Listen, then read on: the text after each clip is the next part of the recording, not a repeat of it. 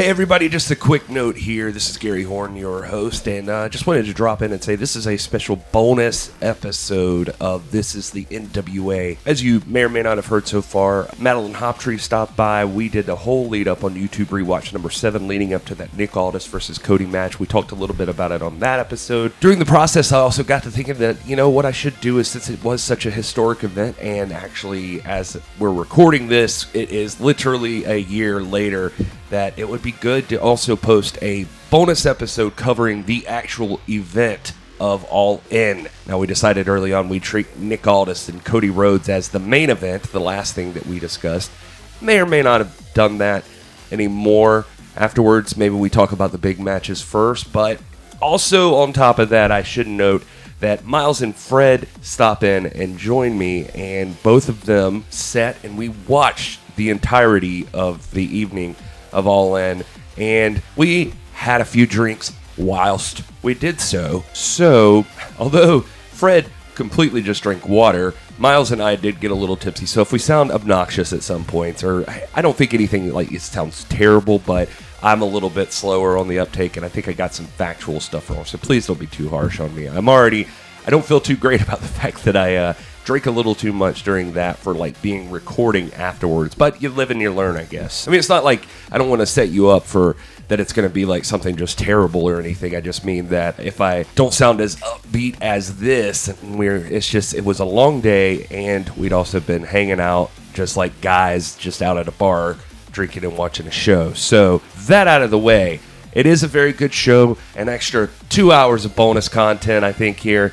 And we go into detail on every single match on All In, give our opinions and perspectives and what we think is coming up for the future of the NWA, and even a little discussion of the AEW. Let us know what you think if you like us keeping with this. I think that we're still going to end up covering NWA 70 as well as we get to that. Also talking about Crockett Cup, obviously. So all of that out of the way, just wanted to drop this little note in there. Hope you guys enjoy the show. Again, as always, thank you so much for listening, and hope you enjoy it.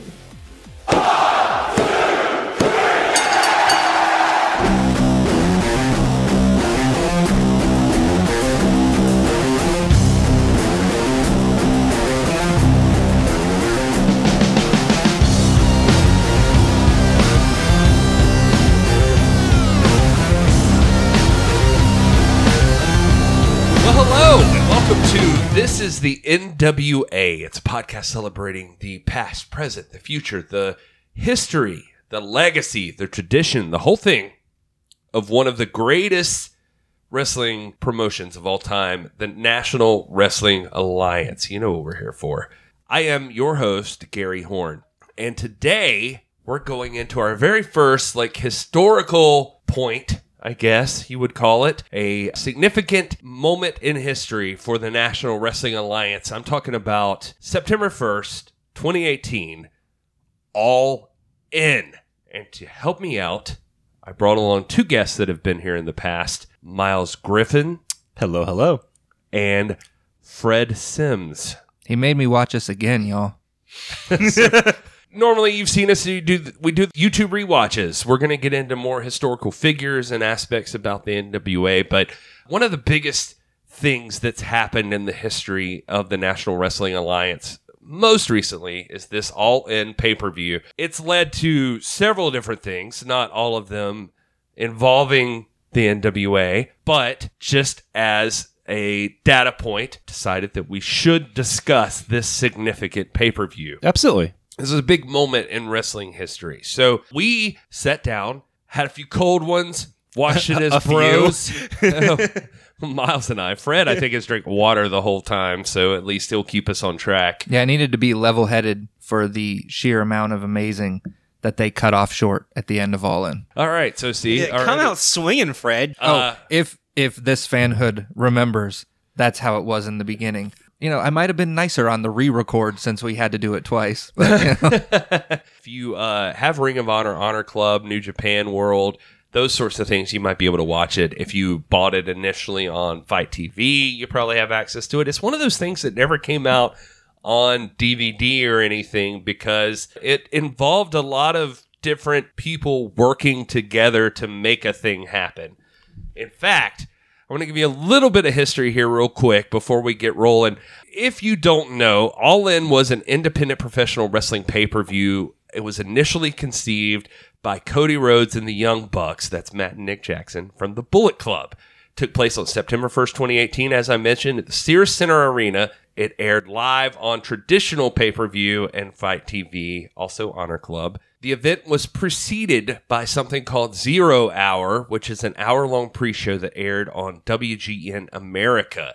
The event was independently produced and featured wrestlers from Ring of Honor, Consejo Mundial de Lucha Libre, which is also known as CMLL, which is easier for me to say, New Japan Pro Wrestling, Impact Wrestling, Lucha Libre, AAA Worldwide, and of course, the National Wrestling Alliance, which is why we're here. So the origins of this pay-per-view, folks, is that back in May of 2017, a fan wrote in on Twitter to Wrestling Observer newsletter journalist Dave Meltzer and said, "When do you think Ring of Honor could sell 10,000 tickets?" And Meltzer said, "Not anytime soon." Shots fired. Yeah.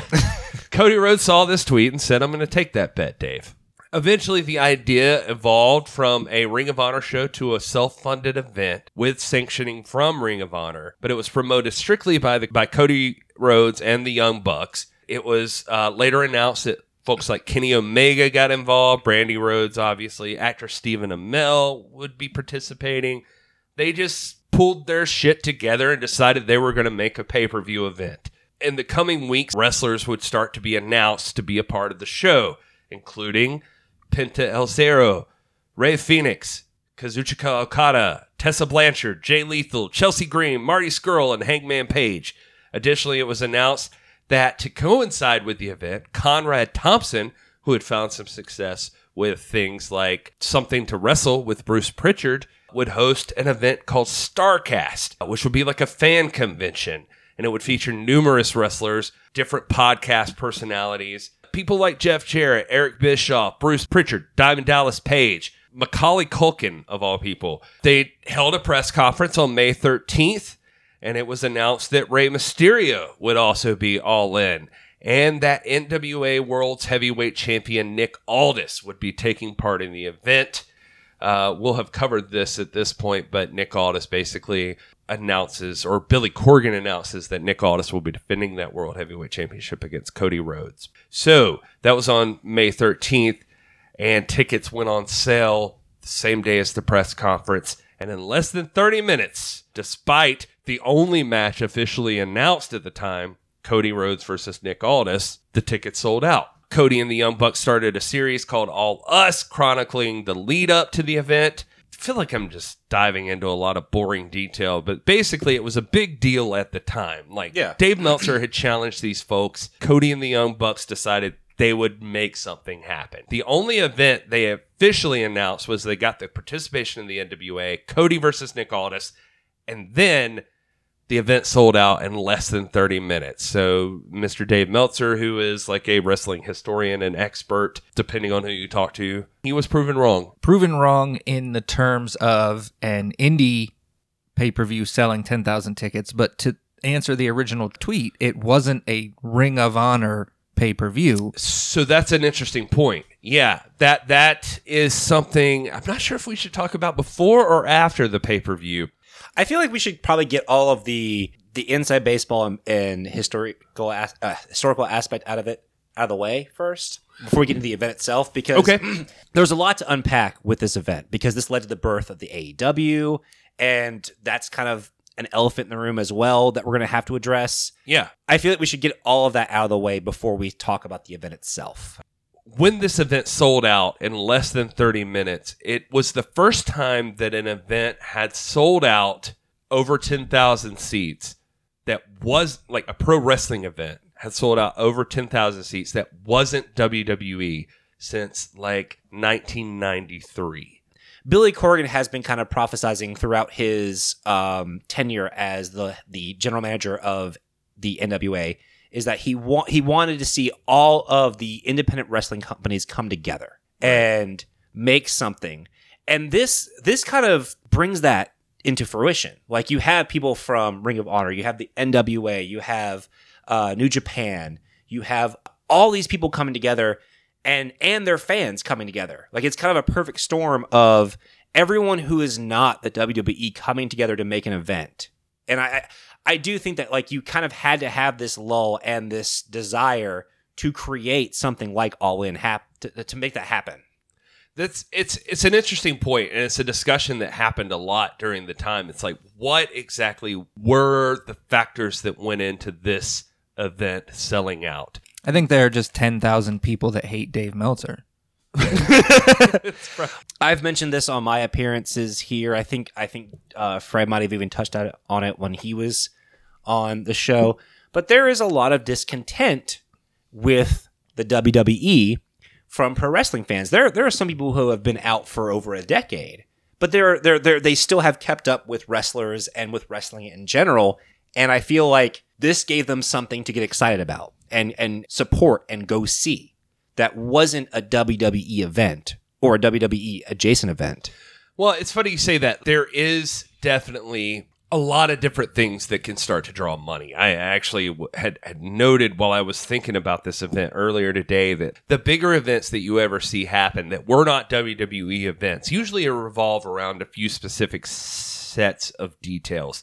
One could be like, there's like one major star that's retiring or something like that. Like, you could have a bunch of stars come together from different promotions to like do one card. There's things like Triple H, or not Triple H, Freudian slip, I guess you might call it. A wrestling Is it a Freudian slip for you? Triple A had tried to run shows in the United States before, but they are targeting a specific cultural demographic at the time. That sort of demographic coming to their thing. And there's also the nostalgia draw that you could do. Absolutely. Like, where people go to it and they're like, this is why I used to love wrestling. Like, well, there's like a lot of different things you can do. And I think that's what a lot of the independent wrestling organizations bring is, this is what I remember loving. Whereas the WWE has kind of moved away from that and become their own thing. Love it or hate it, it is a different thing than it was 20 years ago. There hasn't been a lot of, I don't know if it's marketing or what, but I don't think a lot of attention has been paid to some of these organizations until there was a lot of discontent with the WWE. That is certainly part of it. There is value in being rebellious. There is value in being the company that is opposing the big machine. Paul Heyman famously had ECW, and it was considered like the rebellious federation.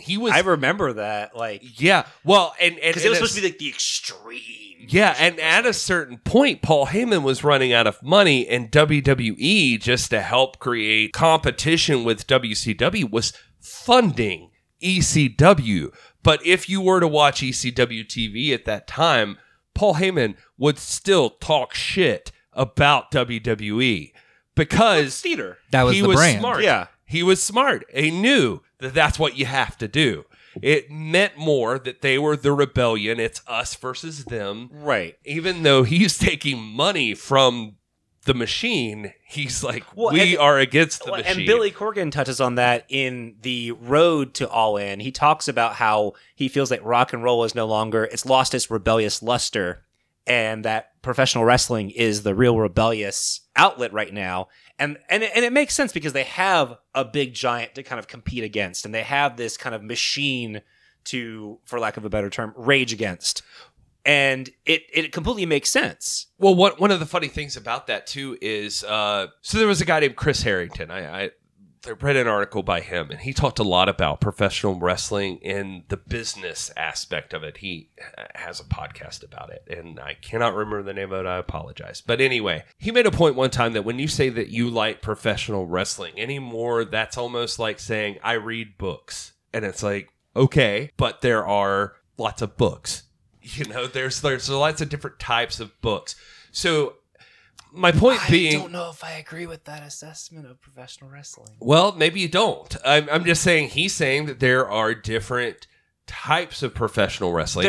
I think what Billy is talking about, the value in independent promotions and that sort of thing, one of the values is that a lot of different places and a lot of different people try to produce something that they think will be valuable to a fan base without an imposing will being forced upon them. There's a punk rock atmosphere to being an independent wrestling organization right now. I think you could look at All In as, in my opinion, being one of the first places that a lot of those things all came together in one place at one time, and it was successful. Yeah, and it led to the creation of AEW, All Elite Wrestling, which has steadily become more and more popular. It has sold out all 3 of its pay-per-view events, and at the same time, it is becoming more and more apparent that they are trying to be the alternative to WWE as opposed to not being the WWE. Yeah, so that could be part of the legacy of actually what All In accomplished. But I think like leading into All In, there was this idea that there's a lot of different things going on in the wrestling business that could work, that may make something valuable. Right. And we've got to find a way to get them all in a room so that people can see them. Let's see what happens. Let's see if it gets the support that it deserves. The promise of All In is to showcase every single type of independent wrestler and have a place where all these people can come together.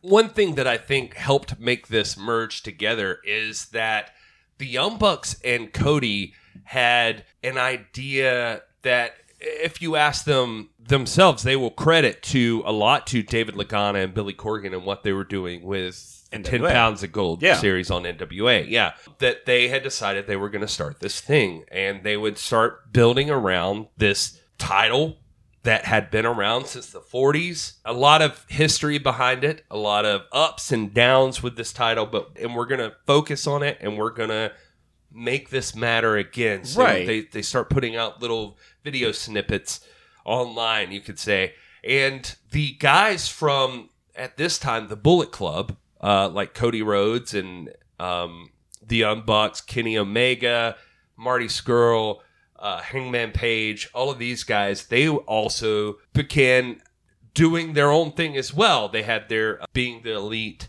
YouTube series. The thing about All In is it feels like a celebration of wrestling. It feels like something that, like, we love professional wrestling and we want to show you the very best of all sides of professional wrestling. It's almost doing a disservice to what the NWA has done, because AEW has a momentum right now, and they have a little bit of a bigger presence, because if you compare the money behind it, Tony Khan has a little bit more money than Billy Corgan, right? But realistically, there's no AEW without the NWA. So I don't know that the NWA has to build off of that momentum. They started the momentum. It's their wave. So I'm kind of on board with you there. Like I was pointing out, you were looking at my notes, because one of the things that I have is like in talking about, like, if we're getting into the legacy of this pay-per-view, is that one of the things it proved is that there are fans out there, fans with money, that will travel and will pay to experience a pure wrestling something. Event. Yeah, something that they're excited about. In general, something that they're excited about. People will pay and they'll want to go do it, especially in these divisive times that the world just is in as we speak. Right. People would love to unify behind some entertainment that they just enjoy all together. I feel like All In was a big step in showing that that's possible. Yeah, and so the word on everyone's lips right now is AEW, and that's what I was responding to, is that there's this big momentum that they have right now. It's not that the NWA is not responsible for it. I just want to know, what can the NWA do right now to take advantage of this momentum of people who want something outside of WWE? Not that the NWA hadn't had anything to do with it, but like right now, when you have these arena events selling out consistently, something like All In, to me, was exactly what I wanted to see at the time. And I feel like that there could be something like that again. And let's run through the show, and then we can talk about like what it meant to history, what it meant to wrestling. I didn't mean to derail it. I just felt like I wanted to get that elephant in the room of the AEW question out of the way. Nobody's saying you derailed it, bro. I don't know. Fred's giving me this kind of. I haven't made eye contact with Miles one time. That's the problem. He But hasn't made eye contact with me once. He's like, this motherfucker. Miles had more beer than the rest of us. No, I didn't. So It's equal beer, except for me, just water. yeah, you're just water. So keep it together, Fred. All right, so let's talk about the show.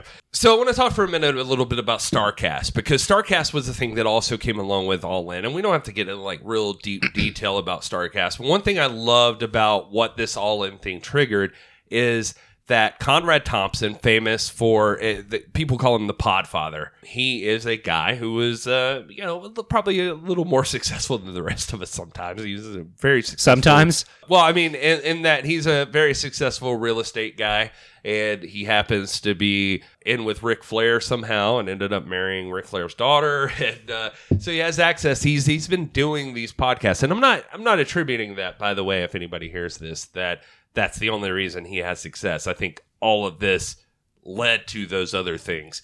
But Conrad was a fan that was a very dedicated fan and ended up getting in and starting these podcasts. And he's been famous now for having podcasts with folks like Ric Flair, Bruce Pritchard, Eric Bischoff, Tony Schiavone, those kind of names.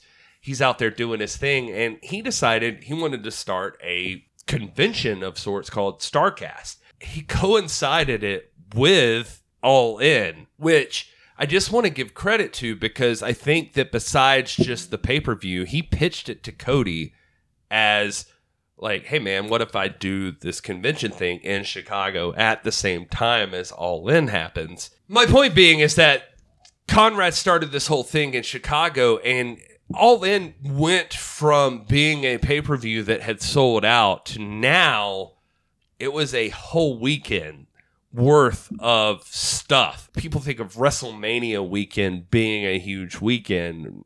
All of a sudden, this small indie event, StarCast, has become WrestleMania weekend for a lot of people. And arguably, like, just a lot of people disenfranchised with the WWE.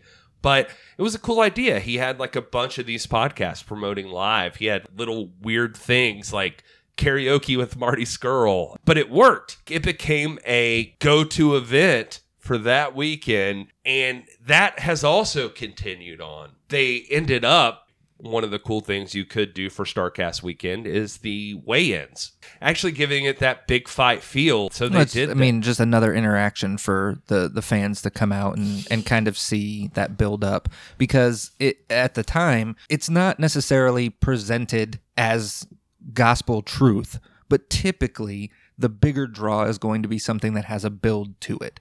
And, you see that in the world of WWE wrestling, where they try to build a story to a point, and then they have a big falling out. They have the final match, and then it moves on to the next thing. With something like All In, you don't get that because it's just announced. Okay, Aldis is going to fight Cody Rhodes. Why? You're going to get the build-up via the NWA videos and things like that, but not everybody's seeing that. So to have something like that weigh-in where there's a little bit of interaction and they can do something to kind of draw that interest of the people that are there, that kind of thing makes sense in terms of how they would utilize that little extra. I have a specific quote from Wade Keller where he talks about being in a room where in that convention room, he says there's lots of stuff going on, but they ask Sean Mooney, like, hey, would you be interested in interviewing Nick Aldis? And Sean Mooney's like, yes, let's do it. And they say that Nick Aldis, who had just been chilling over by a table at a certain point, is like, okay, we're doing this, let's do this. And just like is immediately in character. And he said the respect in the room that like people who had been walking around talking and stuff, everybody just kind of stops and watches this thing happen. And then it finishes, and then they get back together, and everybody's having a good time. And Wade Keller says it's around this time that former WWE ring announcer Justin Roberts, who was handling the main ring announcing duties at All In, noted to me how different this atmosphere was backstage than at the hundreds of the big WWE events he was a part of over the years. He said, this is the way it's supposed to be. Everybody's at ease. Nobody's worrying about who they're talking to or whether they're saying too much or too little or the wrong people in the wrong way. Everybody just appreciates that we're all here for the same reason. And I loved that about it. Yeah. I thought that was really cool. But that's also something I think you can only get in independent pro wrestling. No matter what we think about the WWE, I don't think that would exist in that atmosphere. So one of the things that this, and it may be part of the legacy, or it may end up being just kind of an offhand comment, is when you're talking about having that backstage feeling and that kind of thing. I think the reason, as before we were talking about, there wasn't a real big push for like 15 years. I think part of that reason may be we as wrestling fans and the wrestling business in general still has that feel as the indies are kind of territories.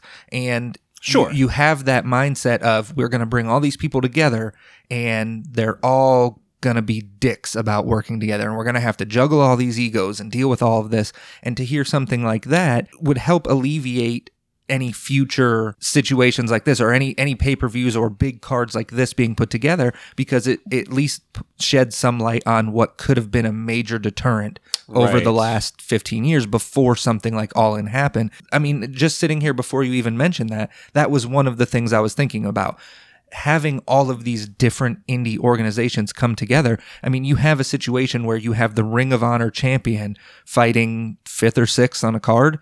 Ring of Honor has to be okay with that. Jay Lethal has to be okay with that. You know, the things that happen in that match, they have to okay. And then, you know, shortly thereafter, you have another match from, you know, a star from another organization. Right. And in that regard, what Justin Roberts is saying, that, you know, in the large events that he was a part of in the WWE, some of those things would have never flown. There's no way that a Jay Lethal world champion WWE, and not Jay specifically, but, you know, that level of, you know, fame and champion is going to be cool being mid-card as the no, that I'm closing this show. I'm the one taking this home, as opposed to what you got to see at the end of All In, you know, and I think that may be some of, you know, again, we'll get into it later with the legacy, is this working the way it did alleviates some of that concern moving forward. And I think part of that might also be the rarity of the event. Like, everyone put their egos aside, but this is not SummerSlam. This is not Evolution. This is a very unique, special event. There may not have been any concerns of, oh, we're 5th on this card and we have to do this. I think it's everyone who wanted to make just a very special wrestling event. I think that there's, at a certain point, there's things that were probably non-negotiable. Yeah. When you get to the point of, as we'll discuss, where Okada shows up. Right. Okada is big dog, and he will stay a big dog at the end of this, you know? That sort of thing. Right. Like, it's... Someone has to be thrown with a dick. Well, yeah, I guess. That was non-negotiable. Yeah, that was non-negotiable. That's part of his shtick. The only build-up they gave us during the show was the build-up to a guy getting thrown by a dick. So that's 100% non-negotiable. Exactly. That the whole story we got was that he was murdered somehow by a telephone with questionable makeup. But so for him to come out and not do something with his dick, because we got all these flashbacks, I would have been disappointed. Fred would have been disappointed. If you're Joey Wright, yeah, if I don't use my dick, this isn't a no-go. Match 1, Aldous Cody announced, and they get to close to a sellout. People had the idea that Joey Ryan's dick would flip someone. 30 minutes. Done. What's really fucked up is if you go back in the history, like, there was a point during the negotiation between Aldous and Cody where Aldous was like, what if I flip you with my dick? And they were like, no, that's Ryan's spot. You can't do that. Non-negotiable. Non-negotiable. No Cody Rhodes dick flip. No Nick Aldis dick flip. Do it. And we were robbed because of it. Now, I will say Wade Keller also goes on to point out, I did love this story out of leaving StarCast, and we could move on to the actual show, but he does say, this is from his actual write-up about the show. He says, as I wandered back into the hotel and made my way to the front lobby for the final time before driving Bruce Mitchell to the airport, suddenly around a dozen security guards sprinted past me and toward the front of the hotel where ODB was selling food out of her food truck. They ran up to Buff Bagwell, who was trying to quickly load his luggage into the back of a black SUV. Buff, as I'd later learn, was upset with how the payoff went for his appearances that weekend. He had just finished one of the podcast tapings for the weekend, Why It Ended with Robbie E. and Matt Coon, a few minutes earlier, where I saw him tell some stories about all the 1990s wrestlers whom he trained and worked indie shows with who went on to big things. The dispute, I'm told, had to do with whether he'd be paid cash on the spot, even though fans paid for StarCast events largely on credit card. He vehemently made his case to security, who made sure he did not drive off with the bundle of cash he had stolen and ran with minutes earlier. And that is why something like All In took 15 years to happen because of people like Buff Bagwell. What Killer just says, it did feel like a symbolic cap on a weekend, which was, in some ways, a last grasp for one generation and an elevation of stature for another. 110%. And this is a situation where Buff could literally hear this because he's going to be in Greenville on a show coming up, and I'm fine with that. Buff, you fucking thief. So we've gone through StarCast. Let's talk about All In itself. Right off the bat, I think that All In immediately just had this cool, frenetic energy. Like, as soon as it starts up, like, it's got this energy where this is something different. This is not your typical pay-per-view event that you're used to, at least not in recent years. From a wrestling standpoint, as far as being a wrestling fan, like, that sort of thing immediately gets me excited. Because if I'm paying money, because this was, what, $50 when it came out? Yeah, I think you're right. I think like, it's something around that. Having that event compared to, like, this past year's WrestleMania, which was a slog. Like, from the very beginning, there was just no energy. This felt super exciting. So I think where some of what you have to take into consideration, and in the end, I could be entirely wrong. You had 10,000 people that bought this show out in 30 minutes. Those are not casual fans. Those are 10,000 people who probably live, breathe, and die wrestling. Sure. And what WWE has become at this point, it's a name. WrestleMania weekend is a destination. It's a carnival WrestleMania show. is just a thing. It's a you can then tell people, oh, I went to WrestleMania. Oh, great. Who'd you see? I don't know. I don't really watch wrestling. Oh, why the hell did you go to WrestleMania? Right. No, I agree with that. No one went to All In that could not tell you that in every the single opening, wrestler, yeah. In the opening match, it was MJF and Matt Cross. So you're getting that level of energy from the beginning because this is 10,000 people that are genuinely excited. And yes, to Gary's point, it's good for the wrestlers to also have that level of like buying in and making sure that everyone has a good time. But when they're coming out to a crowd energy like that, you're failing if you're not living up to it. You're given that energy from the beginning. That's a really good point. I mean, and this is a thing that would be discussed for like months after. Like, how do you repeat this moment? Is it at all repeatable? I think it's not repeatable in terms of it being genuine. So now what's going to be now how it's going to be repeatable is what you see from crowds all of the time in WWE events and in some of the. So I watched Fight for the Fallen. I'll probably watch All Out. It is too quick to label what you're watching as the best thing you've seen because you have a recency bias. Sure. This is a big deal because of what it means. There was a lot of big stuff that happened, but those fans going to future events are going to feel they need to give that level of energy, even if the product is not the same. Listen, you sons of bitches. Here's what I'm going to do. I'm going to start running through everything that happened in this event, and I'm going to talk about it, and we'll just like briefly go through it because clearly the conversation at this point, we're not doing it like the night after. I get it.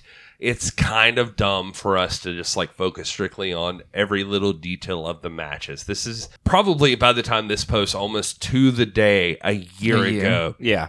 Yeah, so I'm going to run through. If there's things that you think stand out or that we should talk about, we'll mention them. But I'm going to run through the events. And then after, we will finish up discussing the legacy of All In. Is that fair? Sure. Okay. Fine, Dad. Yeah, I'm just saying.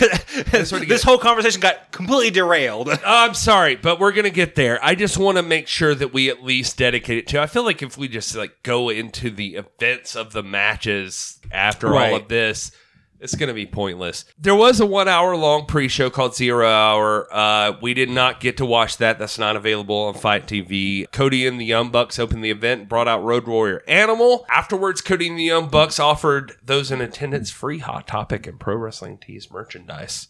So good for them. Nice. The first match of 0 Hour featured a tag team match between SoCal Uncensored, Frankie Kazarian and Scorpio Sky, and the Briscoe Brothers, who... I have seen the Briscoe Brothers in person, and they are badass. And I feel sorry that they were in the opening match because those guys are good. But All In did run long, so you couldn't squeeze them in. Yeah, I get it. And who would you have cut? Yeah, exactly. No, I'm with you. Anyway, Kazarian reversed a Doomsday device into a power slam to win the match. That's how that went. Next up was the Over the Budget Battle Royal is what they called it. It was like all the people they couldn't afford to put on the regular show. Now you're in a Battle Royal, and the winner would face Jay Lethal for the Ring of Honor World Championship on the main card. In the climax, Bully Ray eliminated Colt Cabana. Thought he won, but Flip Gordon came in the guise of a character called Chico El Luchador and eliminated Bully Ray to win the Battle Royal and the shot at the Ring of Honor World Championship. So you guys saw, obviously, the match, but you didn't see this part. There was a weird storyline where Brandy was a fan of Flip. Cody was not a fan of Flip. Cody teased putting Flip on the card. Brandy thought he should be on the card, but Cody's like, I don't know, maybe. All right, I'll put you on the card. And then Bully interrupted and beat the shit out of Flip. Flip got his comeuppance in this Battle Royal by eliminating Bully Ray and winning the shot at the Ring of Honor World title. The people that were in that Battle Royal were people like Moose, Brandon Cutler, Chucky T, Trent Beretta, Rocky Romero, Cheeseburger, The Hurricane, Ethan Page, Tommy Dreamer, Jimmy Jacobs, Punishment Martinez, Austin Gunn, Billy Gunn, Marco Stunt, Brian Cage, Jordan Grace, Colt Cabana, and Bully Ray. Those are all the other people that were in that tournament. For anybody that missed that, I don't know how you see that. I didn't dig too much more into it. Okay, let's move on to the main card. All right. So as you may have guessed, I was all in for this whole thing, pun intended again, for Cody versus Aldis, and I was bummed that it came early. We could maybe speculate on why that is, but for me, that was the main event. So I want to treat that like the main event on this show and talk about it at the end of the thing. I wasn't so bummed because I felt like every card on this event was supposed to be kind of a main event level match. Sure it is, but this is the NWA at the NWA pod. I get that. I'm just saying I wasn't disappointed in the way it turned out because... I'm glad you weren't. I was totally bummed that Cody versus Aldis was the middle of the card. And maybe this is a thing to discuss at a certain point, but it's also Cody... To me, Cody that was the isn't where Cody is now. I thought that Cody versus Aldis had the best build-up and the best storyline. I don't disagree. If I had to look back 10 years from now and somebody were to ask me, what do you remember about All In 2018? I would be like, Cody won the NWA World Championship. That would be the moment for me. So for me, and this is purely just me, I like for what I personally consider to be the main event to happen closer to the middle of the show, because that's when everyone's paying the most attention. By the end of that show, you have less people watching in terms of a pay-per-view event. I mean, I definitely was surprised at the placement, and I think it's funny that we're discussing placement on the card that clearly wasn't an issue to the guys who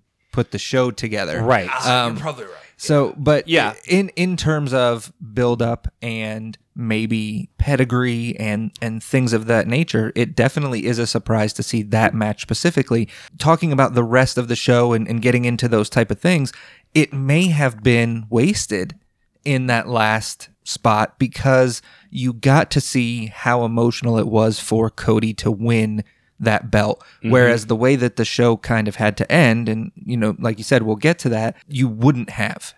That's a great point because the show ran long and you would not have gotten that extended moment for Cody. I'm going to just jump in and say that I hate both of you for making that point. It's a point that I might slightly agree with, but I will not concede because... The look on your face says you completely agree. You just want that to be the last match. I will not concede because it opposes my point of view, so I don't think it does. I think you agree with what Fred and I are saying. Well, for this show, this thing that's happening right now, we will save that match for the last topic of discussion. It's the main event of the podcast. Yes. It just wasn't the main event of All And In. again, I like for the main event to be in the center of the show. So, like, I'm fine with us talking about that last. Yeah, let's talk about But Arrow. If you were talking, 20 years from now, what's one thing you remember from All In?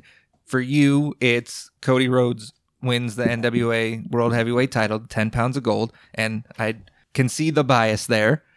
For me, it's MJF killing it and then taking a loss. Why? Like, that's a coming out party for MJF being the new big heel that he is destined to be. And then they just let some dude do a flip on him. What I love about you, Fred, is that I'm not 100% sure how accurate that statement is or how truthful you're being or how eager you are to move this podcast along in the direction that it should be going in. But the very first match on the card... I felt the same way. I was like, he's just trying to get us to talk about the matches. That's called a segue, you bitches. Let's get professional. MJF took on M-Dog Matt Cross in the very opening match.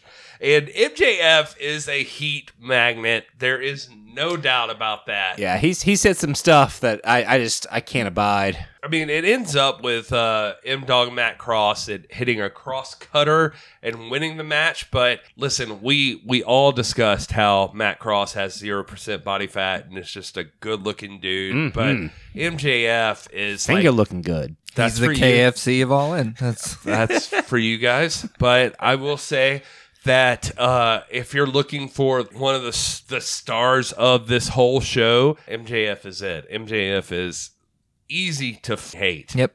And that's what absolutely makes a great heel. You have to be easy to hate. Like, people have to hate you. It doesn't work if you're trying to be that guy and people still love you. Right. There's a difference in, the anti-hero and then the heel. And MJF will never be the anti-hero. Yeah, I don't even know how MJF ever comes around. Like, MJF is, all respect, the biggest piece of shit. He just nails it. But in watching this, obviously we're, as Gary said, pun intended, all in on MJF. Watching Matt Cross work in the limited offense he seemed to have in this, I would really like to see him against a guy like Ricochet. Matt Cross comes across to me as a guy that has worked his ass off in the independent scene and is super skilled. And they even make it a point in the show to mention that he's been wrestling for like 20 years. Yeah, 20-year veteran. And I thought he looked fantastic out there. I would have actually really liked to see him against Adam Page. I have no doubt Matt Cross could have a good match with anybody that you threw him in the ring with. Yeah, no, So, I mean, he looked fantastic in terms of... if you're a work rate guy, like, Yeah. Matt Cross is top notch. Like, he seems like And an amazing It wrestler. honestly, it made for a fantastic first match. Like, the match itself, I thought ran very smoothly. Everyone looked good. Oh, it was a perfect opener. I was very, very excited going into that first match. I was like, all right, that's match one. It looks fantastic. And even with the fact that MJF, who a lot of people at the point might not have known, getting Matt Cross to have the win over MJF was a nice touch just to get you that good opening match. Couldn't have asked for something better, I don't think. Yeah. All right. The next thing that happens, we've already kind of touched on. It's a throwback to Sean Mooney. I just remember that guy from my WWF videos. Like, he was always in the control room and talking about stuff and interviewing people. But anyway, they say he's interviewing Christopher Daniels, but it ends up being Nick Aldis. So just if I could point out any flaws with this show, I'd like to Christopher point that Daniels out. big time the interview, and as a true NWA champion does, he stepped in and saved the day. Right, exactly. So the next match ends up being Stephen Amell versus or Stephen Amell with Josh Segura, I should Yes. say, for people like Miles who actually watch Arrow, versus Christopher Daniels, and he is representing SoCal Uncensored. I guess they said Stephen Amell is representing Bullet Club because he's buddies with those folks. Well, because he and Cody go back to WWE days, like when he was Stardust, because there was that time period where Stardust somehow developed a rivalry with Stephen Amell. Okay. And they even had a match on, I can't remember if it was an event or if it was Raw or something, but they did some stuff together, and he got Cody on Arrow for a few episodes.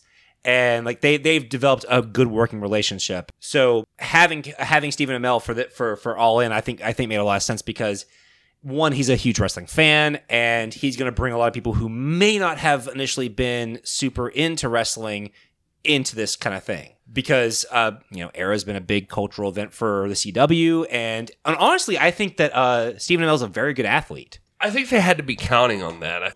Obviously, the only reason you'd ever bring a celebrity into one of these things is if he was John Mayer. Oh, yeah. So constantly throughout the beginning of the show, they talk about everyone's here tonight.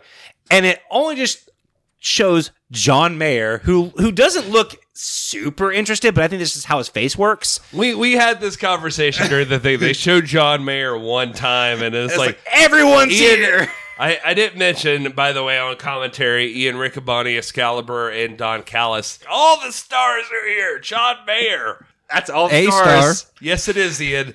I love Ian Riccaboni. Don't get me wrong. I think he's a great play-by-play man. But yeah, no, he was fantastic. But like that line, like I was cracking up because like they hung on John Mayer.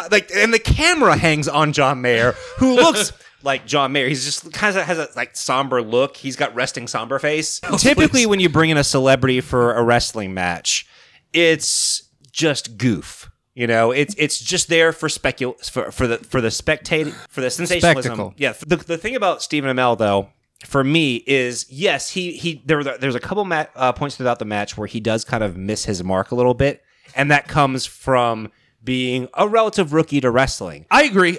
He does, though. Like, I think that Stephen Amell is by far probably the best celebrity that you could include in a match. Aside from, like, that one time Snooki showed up in... All right, shut the fuck up. Well, no, and I mean... Because she did, like, backflips and shit. That was pretty cool. Joking aside, it really is. So... having come from being an avid WWE watcher that, I had talked about the first time I was on the show, seeing something like that where there's a celebrity involved, the celebrity is, he's the tag partner, which Amell had already done a couple of times. He'll get in, he'll do a spot or two. There's not a lot of activity or work coming from that guy.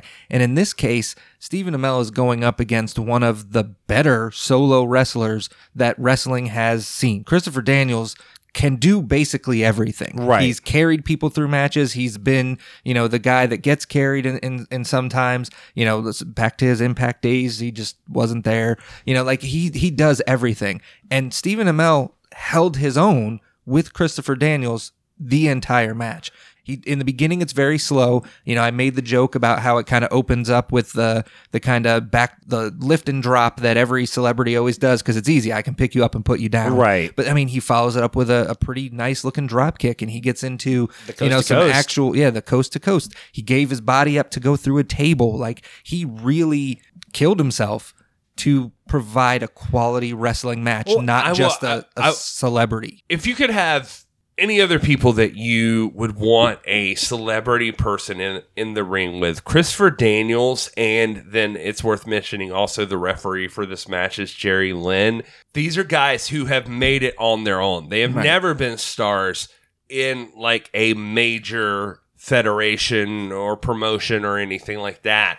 But these are guys that people know their names, and Stephen Amell is in there with both of them. So I think that's kind of what you're saying. Like, I mean, if you're going to do this, Christopher Daniels is the guy to be in there, and I think they knew that. Right. Yeah. Well, also Stephen Amell, I mean, he's not one of those guys that, checks out and then has a stunt double. Like, I mean, he has a stunt double, but like, he's someone who has to train to do his thing because his face is on a lot of those scenes.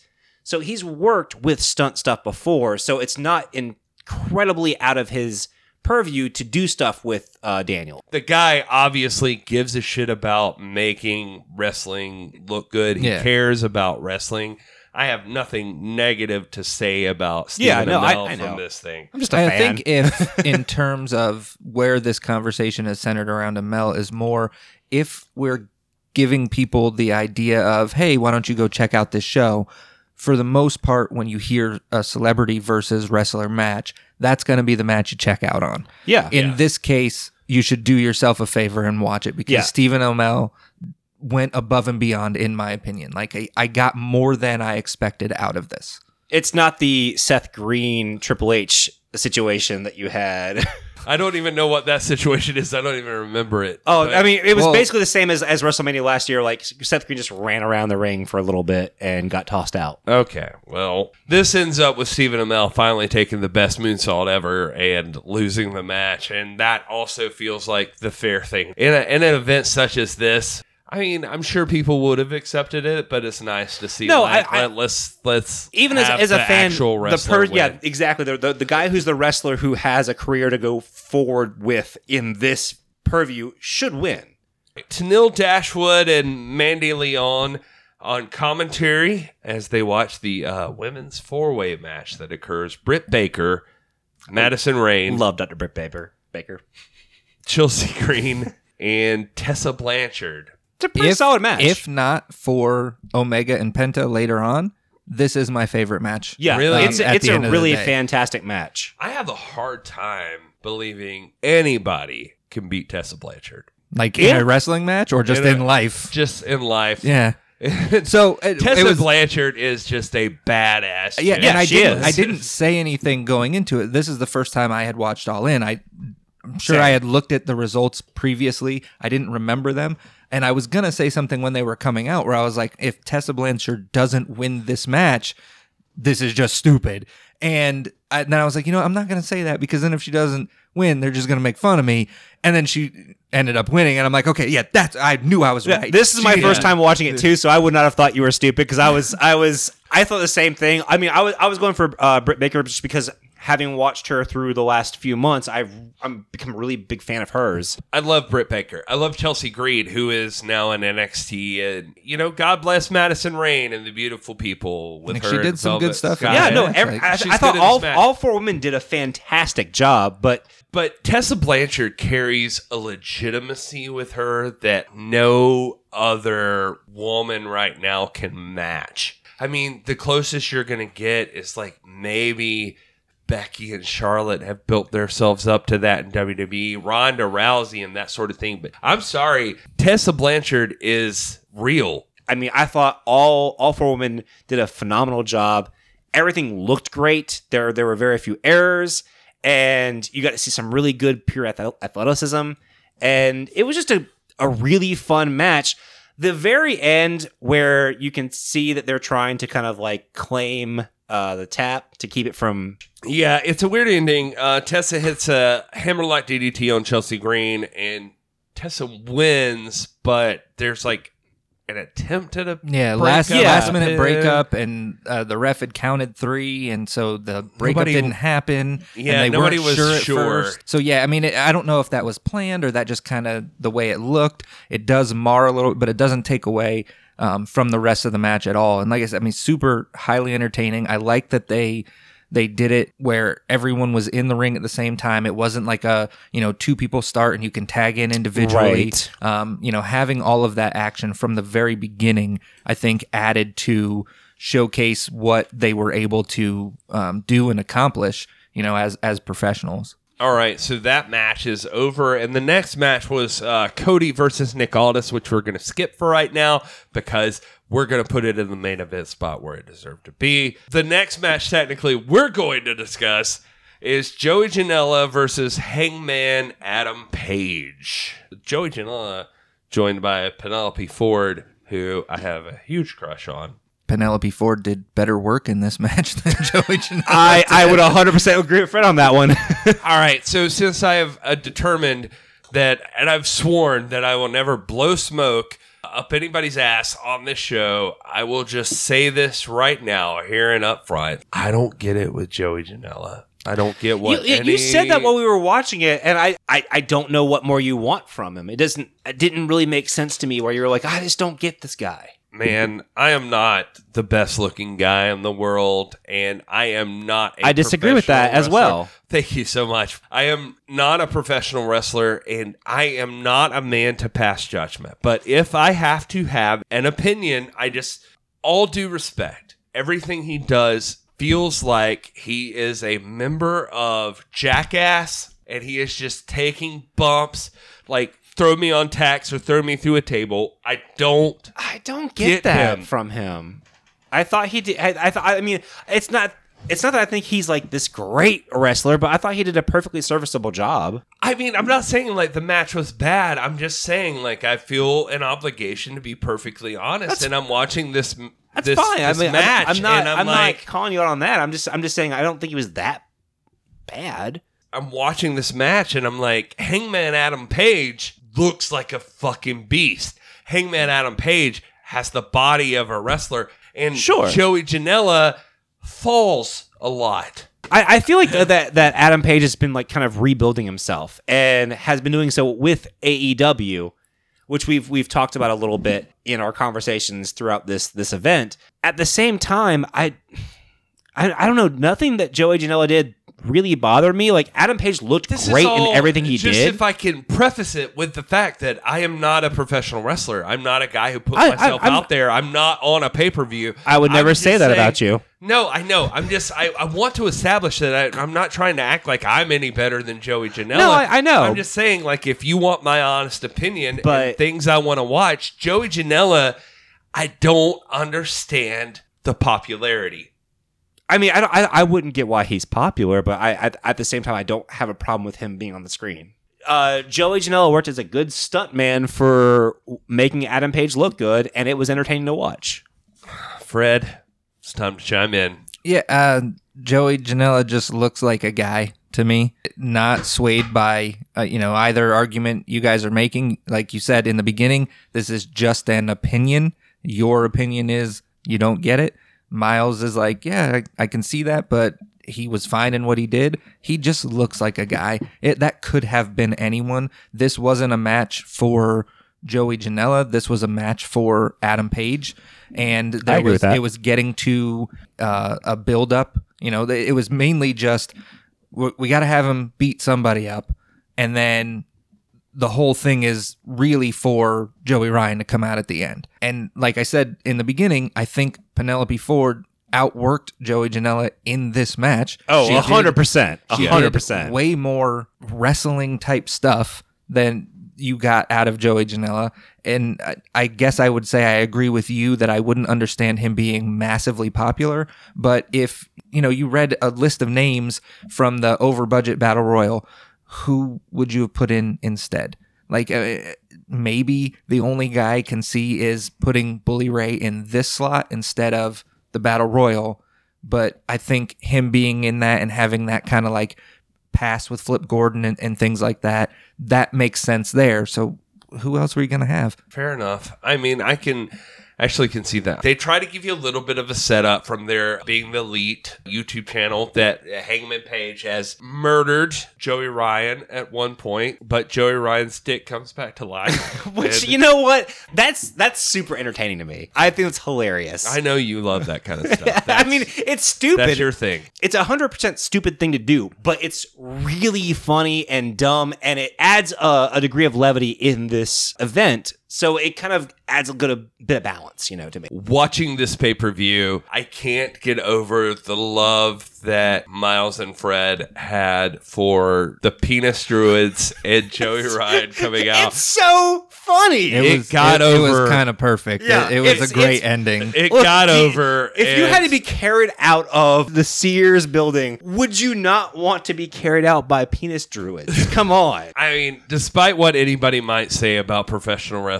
and what's a joke and what's not, and the goal is to have fun. Yeah, the goal is to have fun, and you can't argue with that. I watched these two guys who had no idea what was quote unquote coming, and they and We definitely son of a bitch. We definitely popped.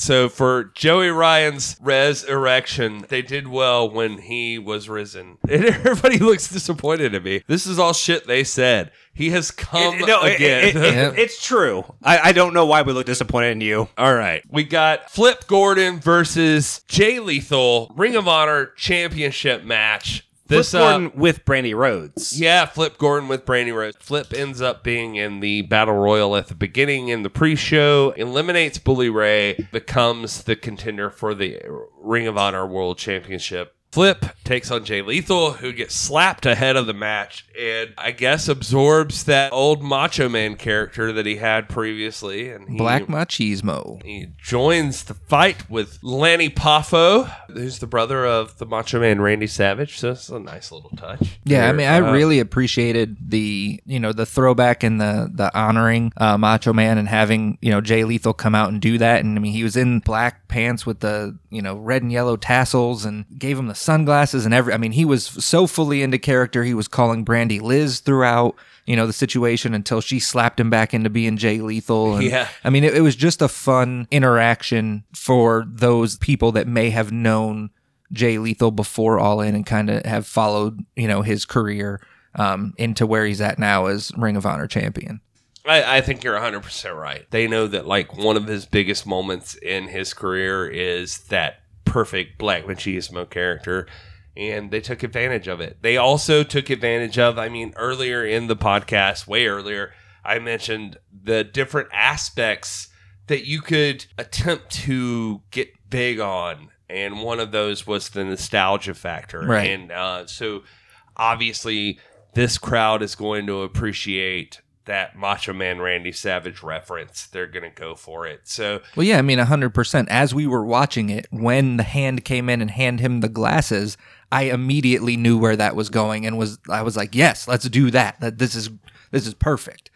That's what I wanted to see. And if he needed a reason to have more respect for Jay Lethal, he comes out with Lanny Poffo. It's a beautiful moment. It makes a ton of sense that this would happen. It's a really solid match on a card full of solid matches. I mean, you've got two very athletic guys going in there and giving their all and being, like I said, my favorite is Omega and Penta, and then the women are right behind that. It's kind of hard to pick my next favorite because there are so many good options, and this is one of them. This is just good all the way through. Jay Lethal hits the lethal injection and wins the match, and then that's it.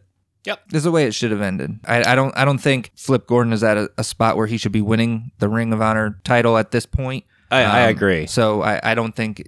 You get to showcase him, you get to show Jay, you get to have fun with the things they had fun with, and then you go right into the correct ending, which is Jay Lethal winning and leaving Ring of Honor champion.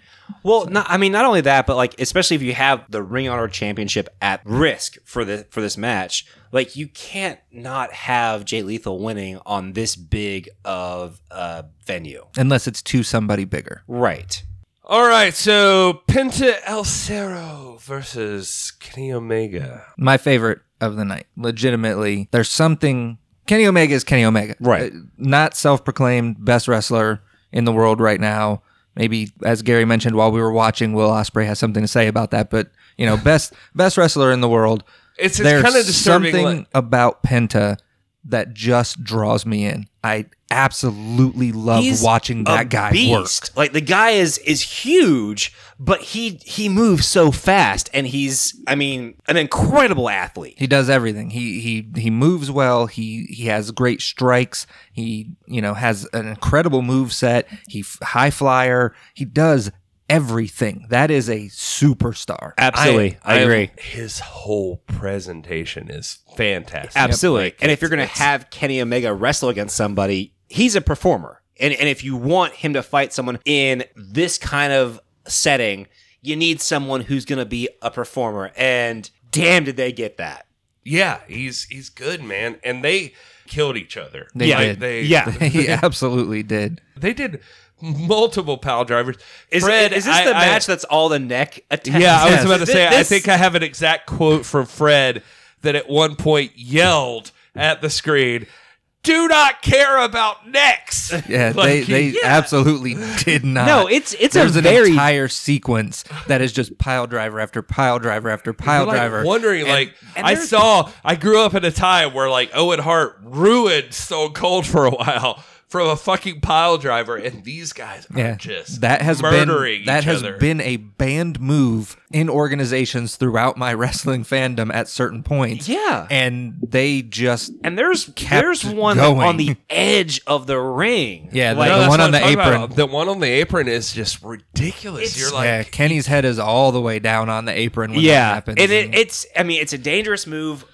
But it provides that, for lack of a better term, that independent spirit, that punk rock mentality that Billy Corgan's talked about, that is not present in the mainstream professional wrestling. yeah, And I understand it's banned for this is a I was dangerous gonna say, match. If you could get away with it and you know that you're being safe, fine. Like, I mean, I'm all for punk and these rock dudes, and wrestling. I these don't want two, people these to two hurt dudes each other. clearly trusted each other because that match had a lot of things that could have gone very, very wrong. Well, yeah, I mean, so we'll get to, obviously we're saving Nick Aldis and Cody Rhodes for the main event. Nick Aldis does a pile driver on Cody Rhodes where he's significantly more safe. He doesn't have Cody's head between his legs. When he lands, Cody lands on his lap like he's protecting him in that way. That was not the case. This is not here. No, this was an all-out fight. I mean, it definitely has the holy shit moments of like you don't expect to see that. There were even points where when the ref is trying to lift Omega's arm and he's like, no, this one, because he was still recovering from being hit. From a fan's perspective, like in pure spectacle, it's amazing. So the next match that comes up is, well, no, I should say, before we get there, the ending of the match is Omega ends up winning. Penta is laid out. The lights go out for a while. They come back on, and Penta jumps up and attacks Omega.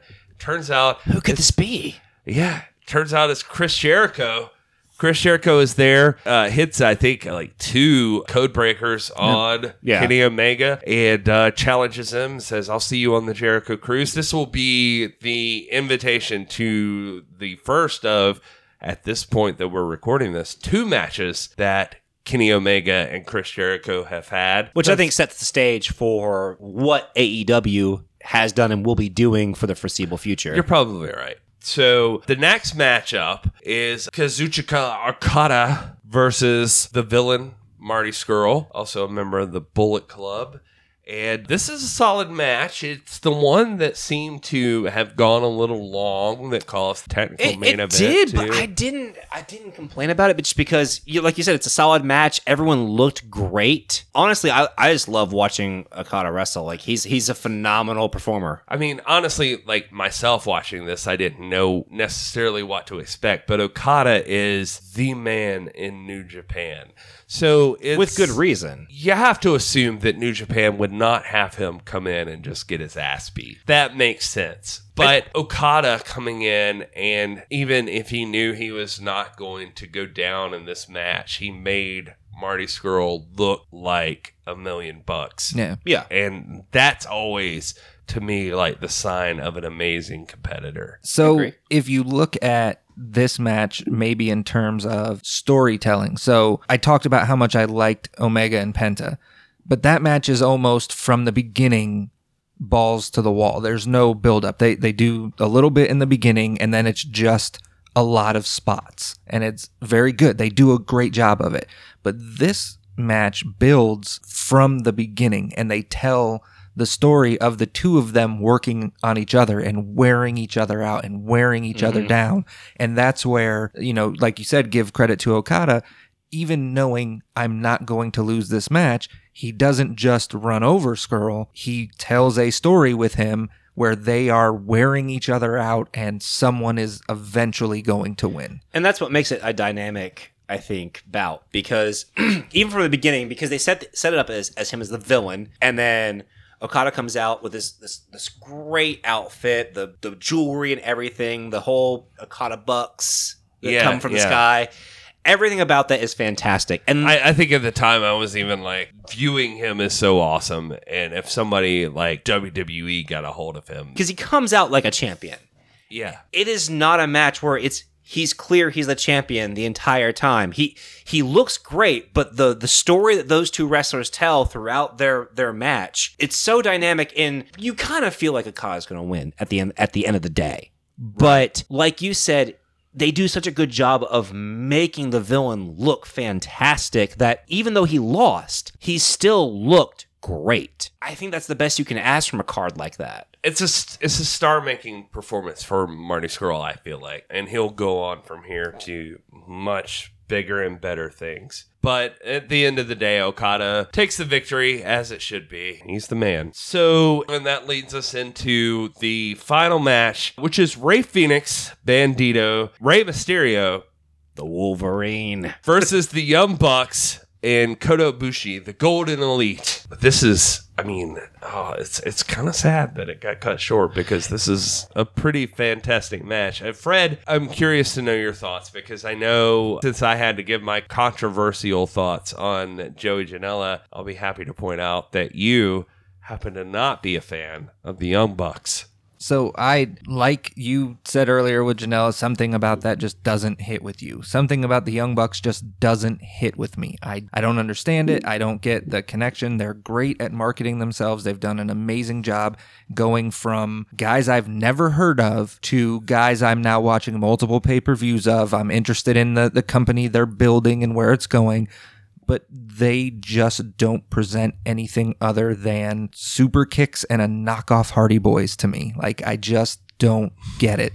At the same time, I can respect the work that they do in this match with the talent that they're in there with. Now, you would have to be really shitty, I think, as a wrestler to ruin what you're doing with the guys you're in there with. Like, right. I mean, for starters, Rey Mysterio and Ibushi are both in this match. Well, and they both are incredible in this match. Like, it's worth mentioning at the time that this was recorded, and you can see it in the match. It's palpable, the excitement. The second that Rey Mysterio and Kota Ibushi are in there at the same time, these fans recognize they the went importance. Nuts. Like, the biggest reaction of the night was just them getting in the ring together. Yeah, just them like across the ring from each other was a very like, this is not supposed to happen. How are we seeing this right in front of us right now? I think that's what makes the result of this match so disappointing. Like, I disagree with you guys in that I do like the Young Bucks. I don't think they're the best tag team in the world, but I think they're really fun. Well, I did not say I didn't like the Young Bucks. No, he was just giving me my opportunity to come out and tell everybody that I don't. I mean, I like them fine, but at the same time, the athleticism displayed in this match, like, honestly, it felt a little bit like a WWE card in that there was a point in this match where Rey Mysterio and his team are clearly just destroying everyone. Matt. I mean, it was Matt at the time. They're flying everywhere. To me, they controlled the match in such an overhanded way that the turn did not feel earned to me at the end. It was fine, but like as the final bout, like I felt a little disappointed that they did not win the match. So obviously I think that comes into the time that they had. Sure. Because that's, I guess, would be, besides my opinion of not liking the Bucks, that would be my one critique of this, is that it definitely feels Spot Fest-ish, but I think that's because they were working on limited time. Gary pointed out... We hear them say, take it home. Right. Gary pointed out while we were watching it, you can hear them say, we need to go home. And then there's still another 10 minutes at least of match after that. So at that point, they had to have gone into, okay, let's just hit these spots. Whereas had they had the actual time to work, I don't think it would have been back to back to back to back like that.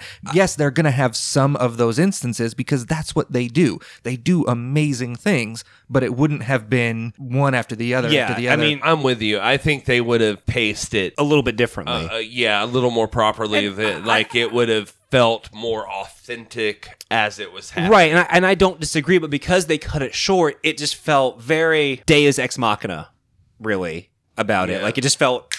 All right, this match is over. Young Bucks win. They hadn't controlled the match at all and were being outperformed drastically, it made the match feel a little shallow for me. And as far as being the last match of the night, while I still thought it was a solid match, it looked great, the result did leave me a little hollow. If you go back just a little bit, or not even a little bit, to the beginning, that's almost kind of a theme for the evening. MJF controlled his entire match. Matt Cross just kind of wins it out of nowhere. Yeah. Stephen Amell, Christopher Daniels, not necessarily out of nowhere, but Stephen Amell did a lot of the stuff in that match. Christopher Daniels just kind of wins it out of nowhere. It was a little bit of That's true. a theme that you get in these matches. I think they were definitely affected by the time. Yeah. Yeah, I mean, time But probably had a lot to do with if you had to take time from that to give to Okada and Skrull, like I'm kind of okay with that. Like I enjoyed the match I got out of them. I mean, as a solid pound for pound as a whole match, I mean, it's hard to argue against Okada and Skrull being a legitimate contender for best match of the night. I would buy somebody saying that. So let's move on to the main event as far as we're concerned. So we're talking about Cody Rhodes and Nick Aldis for the NWA World Championship. Obviously, this wasn't the main event, but as we talked it through, I actually came to an agreement with, I think it might have been you, Fred, that or someone that said that like maybe this was the best place that it Well, just in terms of yeah. getting that emotional ending and the way that things wrapped up is the Young Bucks win, and like Miles said, okay, they won, now it's over because they ran out of time. Had that happened at the end of Nick Aldis Cody, you get no emotional payoff to what happened there. I would have hated it if that had happened if to Cody wins to the Aldis belt Cody. and then it cuts off. With those two in the center, like they get to eat up all the time they need and get all the emotion that they need for that match to matter. And I feel like the middle, and I feel this about like main events in general. I like that it's in the middle because for me, I get the maximum impact emotionally and time-wise that I need from it. Like Fred said, if that had happened at the very end, people would have been pissed off because they would have just cut to the end. And the more I think about, because I've actually been thinking about what Miles said about that, like, you know, the main event being in the middle and that kind of thing. And I guess maybe my mindset is always main event means end of the night, but, you know, boxing, UFC, whatever. But in that, I think even All In knew this was the main event. And the main place to look at it is from the very beginning. Look at the walkouts. You know, Cody's coming out with his squad, and then Nick Aldis comes out with his group. They're coming out together, and they've got this big build, and there's just more to it. Yes, there were some other cool entrances. Well, Cody came out with DDP, Tommy Dreamer, Glacier, his dog Pharaoh, which has become its Brandy own had celebrity. come out in the beginning and kind of like was hyping it up, and then they come out together. And then Nick Aldis enters with Jeff Jarrett, who's a former NWA champion, Sean Daivari, Samuel Shaw, and Tim Storm, who has slowly, you know, if you're following the NWA story, has become a celebrity over his own time. It's a big deal. Earl Hebner is reffing this match. Everybody knows. I mean, as famous as... that's main event referee. I was going to say, as famous as referees get, Earl Hebner is the guy. And I mean, and as we said at the top of the show, this is the match that All In was built around. Yeah, I mean, it was at the time that it had sold out. It was like the announced match. Yep. So that's a big deal. I mean, this is not going to be the super crazy, flying, insane match, but this is the emotional requiring this cathartic release, like right. through the and whole. That's why like, I think the placement of this match is so smart. This is the prime time match. This is when you have the peak amount of people watching live. I would imagine it began at 7 o'clock. Yeah, maybe. So this is like 8:30, maybe 9 at the latest. Everyone's still up watching this. Obviously, you have the sellout crowd, but like this is the match that everyone's eyes are on, and as well it should be. This is the one that sold All In, but you also have Cody Rhodes, you know, son of Dusty Rhodes, and you have Nick Aldis, who at this point had held the championship for, was it 238 days? Something like that, yeah. So if you're going to have a match like this, I think that this is, to me, the main event of the show.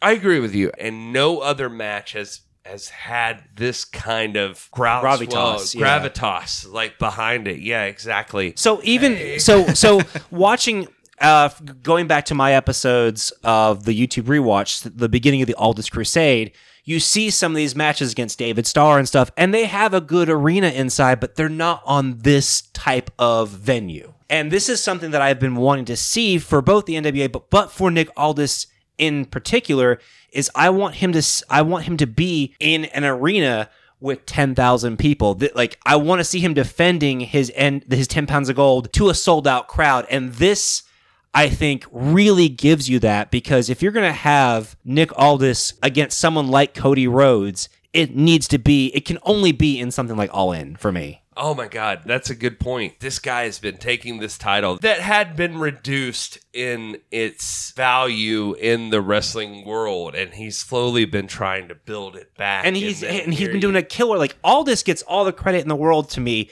for giving that value back to the 10 pounds of gold. He's going to take it to every continent that he can take it. I'm going to defend this thing in every place that I could possibly defend it. I'm going to go on the Aldous Crusade. I want you to try to take this belt from me, and I'm going to prove that I can defend it. And here he is with Cody Rhodes, who's finally giving it from his end, this other side of it, that, like, this is a belt that my dad treated as the most important thing in the world at one point. Right. I want to hold it too. And here's this guy that's going to try to stop me. I mean, there's a beautiful aspect to all of that build. There's this whole big fight feel to it.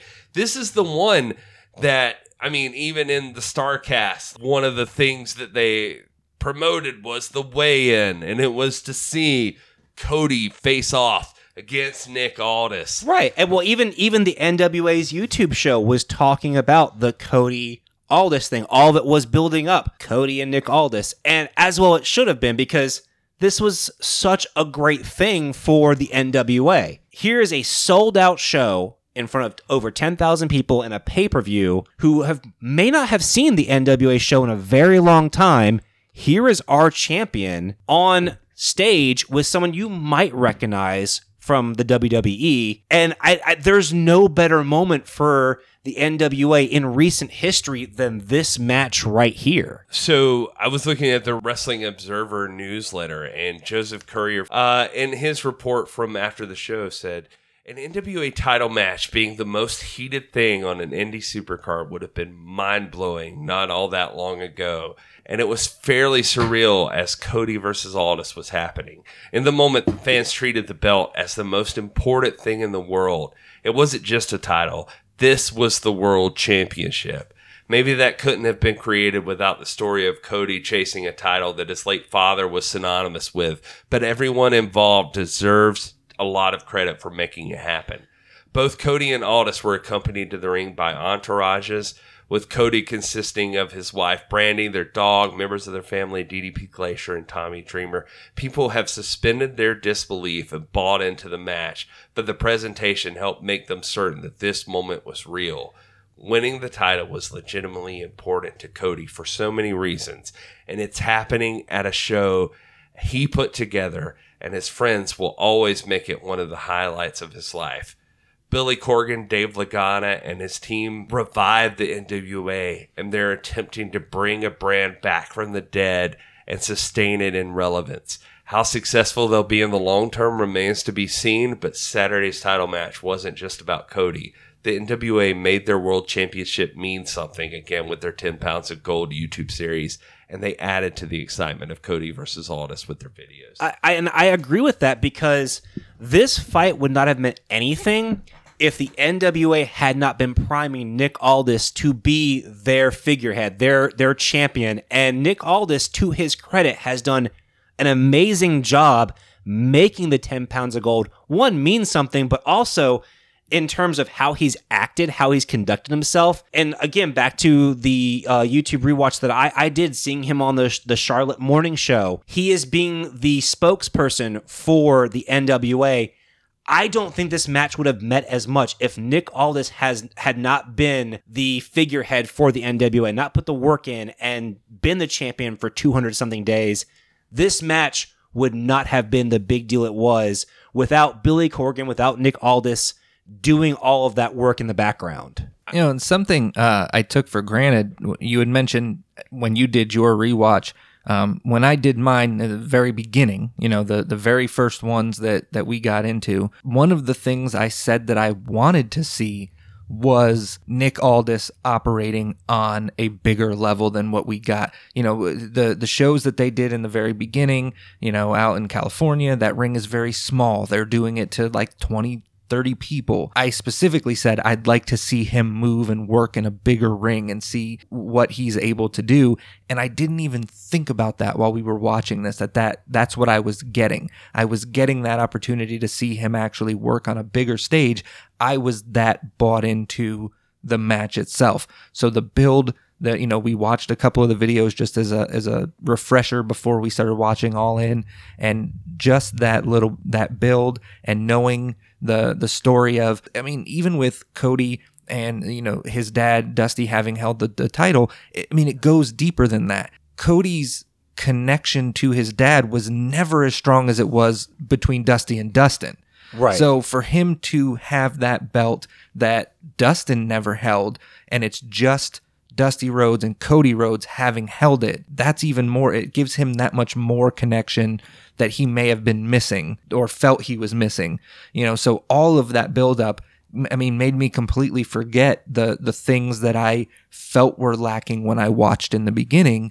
And now I'm watching, the NWA champion on a big card in a big venue in a much larger ring actually do work and look fantastic. Yeah, and that is the test of a champion, because if Nick Aldis hadn't been every bit of the champion that they have tried to build him up to be, he would have looked very weak on that stage, and he looked amazing. I love Cody. I was Team Cody going into this, and still am. But that whole arena was. It was clearly Nick Aldis was walking into this as the heel. Right. Cody was bringing this event to people. He definitely helped maintain that status. Oh yeah. Yes.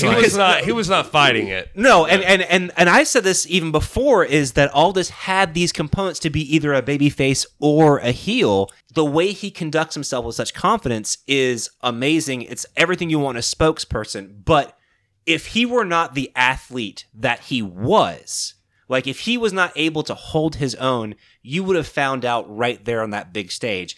And seeing that match made me want to see Aldis compete on that level of stuff more frequently. It made me want more Nick Aldis, but it also made me want more Nick Aldis in front of 10,000 people. Yeah, he definitely walked in as the champion. And by that I mean he walked in as, this is my belt, this is what I represent. Come take it from me. Yeah, you have to beat me to take this. Right. And that's not going to be an easy task. That's the important part of it at the end of the day. And those fans, they were already, immediately they were against Aldis and for Cody. And that's a lot because of this whole event that we're talking about that Cody helped bring to them. But it's also the history, the tradition, the things I start off the show talking about. It's this whole desire that this is the son of the late, great Dusty Rhodes trying to take this title that his father held, and it means something. But that transference, in turn, means something to the fans. And in turn, for the NWA, it brings that prestige back to the 10 pounds of gold that, unfortunately, people had not given it for so long. So I guess it's worth saying, just to get this out of the way, Cody ends up stuffing a roll up and ends up winning the championship, and he is the brand new, as we're recording this, he is the brand new NWA World Heavyweight Champion and is now on the Rhodes Crusade. No, but this match looked fantastic. Like Fred had said earlier, these guys are both monsters. And we got that kind of kaiju-sized battle. These guys went at each other, and that's actually a really good way of putting it. Kaiju, we're talking about Godzilla versus King Kong. We're talking about these they're guys, both big dudes. Yeah, and they carried themselves like big dudes. They carried themselves like guys that mattered. Yeah, these were the titans of the industry, and Nick Aldis is a guy who, thanks to that series, so far had been all over the world. I've been in multiple continents, in multiple countries. I've defended this title.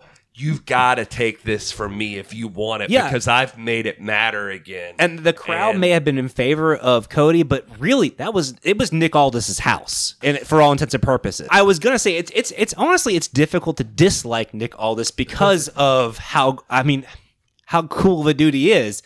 Until he drops that elbow. He drops an elbow on Brandy Rhodes, and then all bets are off. I was fine with that. You get in the way, you're gonna catch an elbow. I'm just saying. I love what Brandy. I loved about here's the thing: like Penelope Ford showed that you can get involved in a match and not until the end get your head kicked off.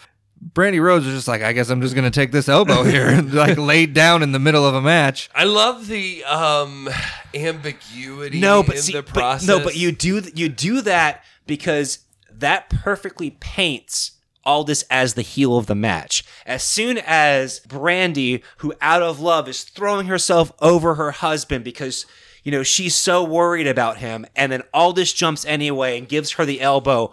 All of a sudden, you have instant bad guy. I took it as, all right, I'm going up on top, and I am jumping. If you're fucking still there, that's on you. That's on you. And I mean, he shows it afterwards. Like, even after he does it, he has that moment of, oh, what did I just do? Right. He's still reacting. Which is the weird thing as about the all champ, this. You got to make that call. Like, you're gonna let that distract you and be a problem, and you're gonna lose your belt, or you're gonna make the leap and try to keep it. And I said this the last time I was on about all this. It's like he can be the heel or the babyface either way, and I don't know if they can decide how they want to do him. So they keep him in that perfect razor's edge. Like, he made that heel move, but because he shows that remorse that a heel wouldn't. But for the crowd for him to take that heel moment, one, it fuels the crowd to really get behind Cody. And it makes the end of that match an even bigger finale for what I think the crowd and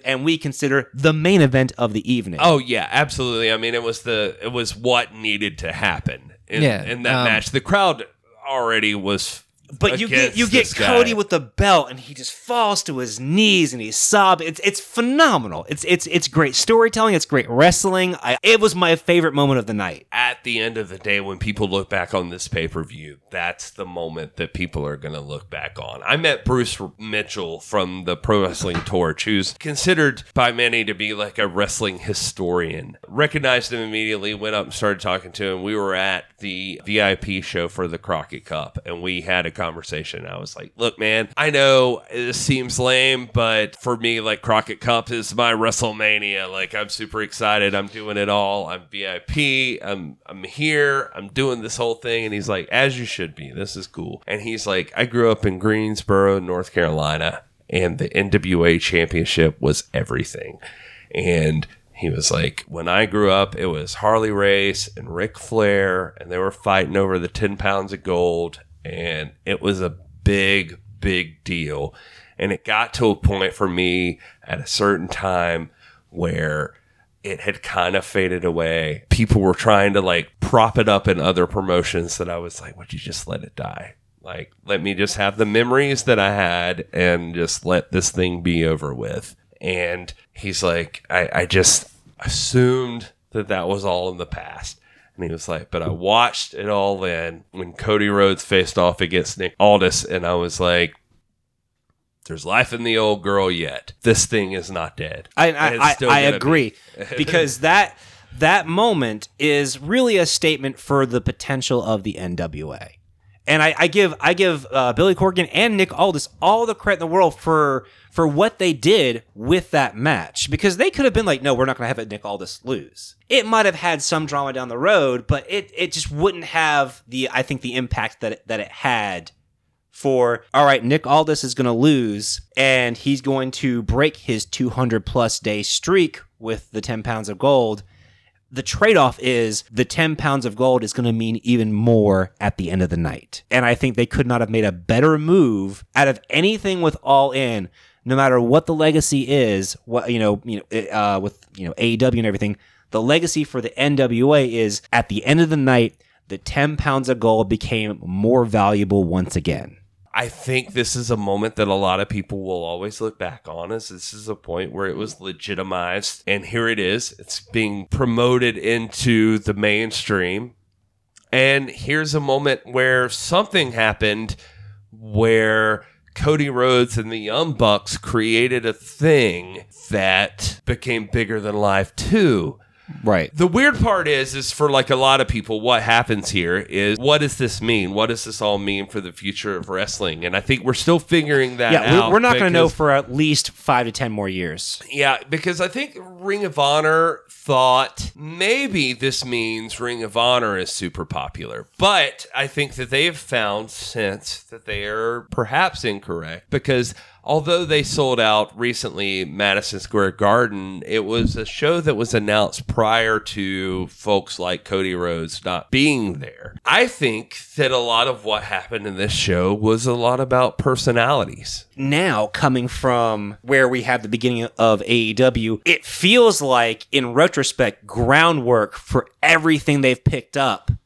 Because a lot of those wrestlers have now signed on to AEW, and they're picking up those threads. Yeah, I mean, the thing I'm working towards here is that, like, I feel like one of the big aspects you could take from this is that it's important for wrestlers to have agency, for wrestlers to have their own personalities, for wrestlers to boost their own creative sides, like to do their thing, and that people want to see what comes of that. The trouble is that what's happened is a company like NWA has still petered on from there and done their own thing. I say petered on, like, I don't mean that in a derogatory way, but like they've moved along to the side from what has happened here.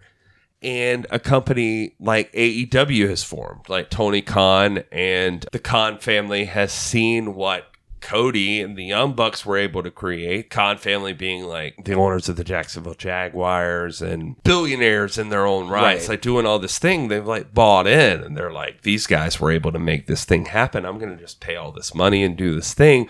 And so now you have a discussion about, okay, now they're able to pay all this money and they can make their own company. Is that the way to go? Or is this more about the personalities involved in wrestling? Is this more about people being free and independent and doing their own thing? It's tough to say, because I initially was, and still am, all in on AEW. But, you know, recently, when talking about the legacy, we had the interview with Nick Aldis, who publicly said, you know, I was offered to come on AEW and would have, but they would not allow me to wrestle with NWA. And so I declined. And I don't disagree with him doing that. I think that was the smart move for him. I would have loved to see Nick Aldis as part of, you know, some of the AEW storytelling, but it doesn't make sense for a champion like Nick Aldis to just be a regular guy on a Tuesday night for AEW. Not saying that that's what they're going to end up doing, but when you have a weekly wrestling show, it's going to be there's going to be some sort of regularity to it. I know that that's not Cody Rhodes, that's not Young Bucks, that's probably more Khan than anything else, or it could just be how you have a big wrestling company that has a TV contract. I don't know. As I'm researching more and more about the history of wrestling, the thing is, what I worry about with AEW is the thing that happened with Vince McMahon. When the NWA initially existed, and they were not by any means, and I hope to get into this in the podcast, they were not perfect, but they were more about several different places working together to make a thing. Right. And Vince went national and took his thing as a singular vision, like this is all mine or nothing, and ended up winning out. So you have two ways of looking at this. Vince's thing has always been consume as much as you can and become the thing that matters. The NWA was always like, consume as an overarching thing, like make all of these things work together and make it the thing that matters. And that's a tough call. You worry that a company like AEW is going to have to face those circumstances. Right. That they're going to have to be, what do we become? There is a worse option. By the way, what I was going to say with the Vince McMahon thing is like, there is absolutely a worse option. It's what happened to WCW. AOL Time Warner like buys you up, and it's just the corporate machine that buys you up and it's bureaucrats and whoever controlling interest in the whole thing, and they have no idea what they're talking about. They're just like, whatever we have to do, like, let's just make money. Does it not make money? All right, sell it. At least a guy like Vince McMahon cares. You can see, like, well, it's a family business for him. He's like, this is my family business. I want to run the wrestling industry because I know the best thing for it. Even if he doesn't. Even if he doesn't, he's like, I will control the narrative from here on. I will handle this. That's Vince's thing. I mean, so if I'm being empathetic or like trying to understand where he's coming from, that's his deal. Meanwhile, there's people like Billy Corgan, who I think, you know, despite what anybody thinks about Billy Corgan, I mean, is out there and has from day one said it's about the smaller companies forming together to fight this monolithic starship that's out there. Exactly. And the thing is, in this instance, I completely agree with Corgan, and that's what I loved about All In. It was all these companies coming together and bringing their wrestlers in. I don't know what the future is going to hold for AEW and or what it's going to do. It was a little disappointing to find out that their whole thing was, you know, we're for wrestlers by wrestlers for wrestling fans. The idea was that you were in a new professional realm, but also independent. But you find out you're not that independent. You're still beholden to this company. Which is a bummer because I would have loved to see more of the Cody Rhodes, Nick Aldis story. But at the same time, I don't want Nick Aldis to have to sacrifice the NWA because I think that's what would have happened had he decided to sign on with AEW. Well, the beauty part is, Miles, is that at least at the point that we're on right this very moment with... none of this has happened yet. Yeah, none of this has happened yet. And Cody Rhodes and Nick Aldis, their saga has not ended. Right. And you can still see more of the story between Nick Aldis and Cody Rhodes. You've got more to go. Final thoughts, Fred. Well, I think as we're looking at the legacy of what All In is, it's very unique to this is the NWA or the NWA in general. Obviously, your goal with this podcast is to speak about a company and a brand that you have supported from day one, that you love, that you are willing to do whatever to get the word out. I mean, that's the whole point. Get people who weren't watching to watch with you and talk about it. All In is not an NWA pay-per-view. All In is not a Ring of Honor or an AEW. It's a grouping of guys who come together and wrestle. And really, there's only the one NWA aspect to it. And it's just Aldis and Cody. And so in terms of what it does for the NWA, I think it does everything we talked about today. It pushes the belt into a little bit higher stratosphere than they were at. I mean, you go all the way back to the beginning when we watched in the even in the couple of build-up episodes, the beginning of my rewatch or, my watch, they're like, well, who even is the NWA World Champion? Now people know who the NWA World Champion is. Now this belt matters and it means something. So moving forward, regardless of whatever comes out of this on the side of like what AEW is or anything like that, this belt has a level of notoriety that it's not had for even this build to All In.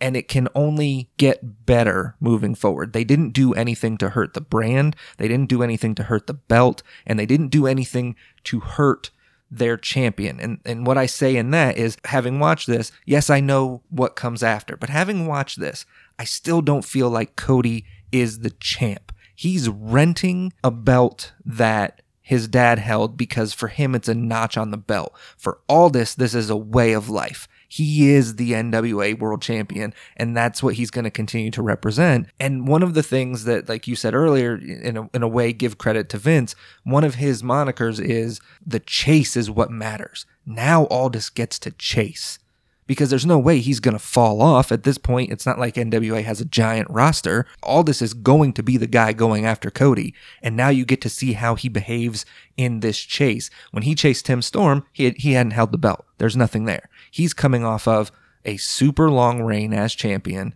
and gets to chase a big name renting his title. That's a really good point. Nick Aldis certainly is not going to sleep on this. This would make me more interested in seeing more NWA. Now, like you said, we have the benefit of hindsight. We know what's happened in the year since. There's a lot of things that stem from this.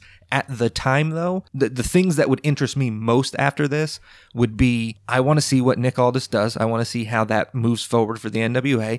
And then secondary would be what happens with that whole Jericho attack on Omega. Obviously, hindsight, we know what happens there. And the same with the title. But those would be the things that that's the legacy of this show to me.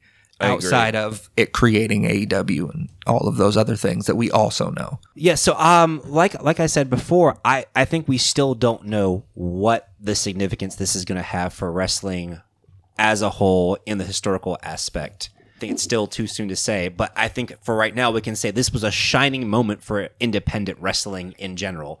And I agree with Fred about, in terms of what this means for NWA, creating the chase for Nick Aldis, because when even the beginning of it, you got this feeling that, like, yeah, of course Nick Aldis is going to win. Having him lose, and having him lose on that stage, creates such a drama that even if you haven't watched the NWA at all, you're like, this is interesting. The belt means something to these people. I want to research this. This is something that's historically important to wrestling. But now you have this whole thing set up where Nick Aldis has lost the 10 pounds of gold. And in terms of the NWA, that's a huge fucking deal. Like, he's had this for almost a year straight. That sets up so much in terms of story and in terms of what they can do with the NWA from here on out, having been on a venue where you've got 10,000 people in an arena. When you mention Ring of Honor trying to do this without Cody and the Young Bucks specifically, that's giving a lot of credit and possibly due to Cody and the Young Bucks. The problem is, they weren't the only people outside of Ring of Honor guys that were at All In. So, if you're looking at it from that standpoint, Ring of Honor tries to replicate this. They're just a single company, and that's the same thing that WWE provides. A single company is providing you a pay-per-view with our guys. These are our guys. That's what you're getting. It's just a Ring of Honor pay-per-view. So I think in terms of that, the real answer is we'll see.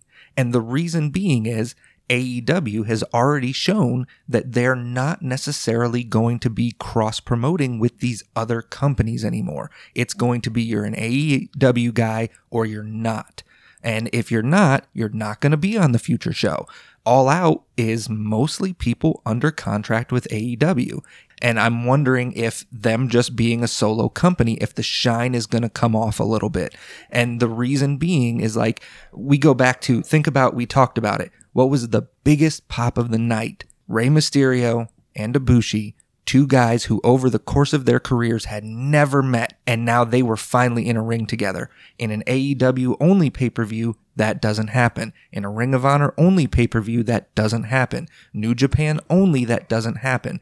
The biggest part of this is it was finally, and this may be the true NWA legacy, it was finally back to that old school, these small things are coming together to present the bigger piece. It's been something that I've been contemplating the more and more I research the NWA. Are we going to end up back in a place that, like, where it started? Just what Vince McMahon initially killed is what wrestling needs to is to that get what back it's to that going to place. need? Yeah, exactly. Probably. Yeah, don't look at them as companies, look at them as territories. And if you have something like, they find a way to work together and they come together and present product that can't be beat. The WWE has a level of superstar that is great because they've been handpicking. Like, a guy gets so big in Ring of Honor, WWE comes in and gives him a shitload of money and then buries him.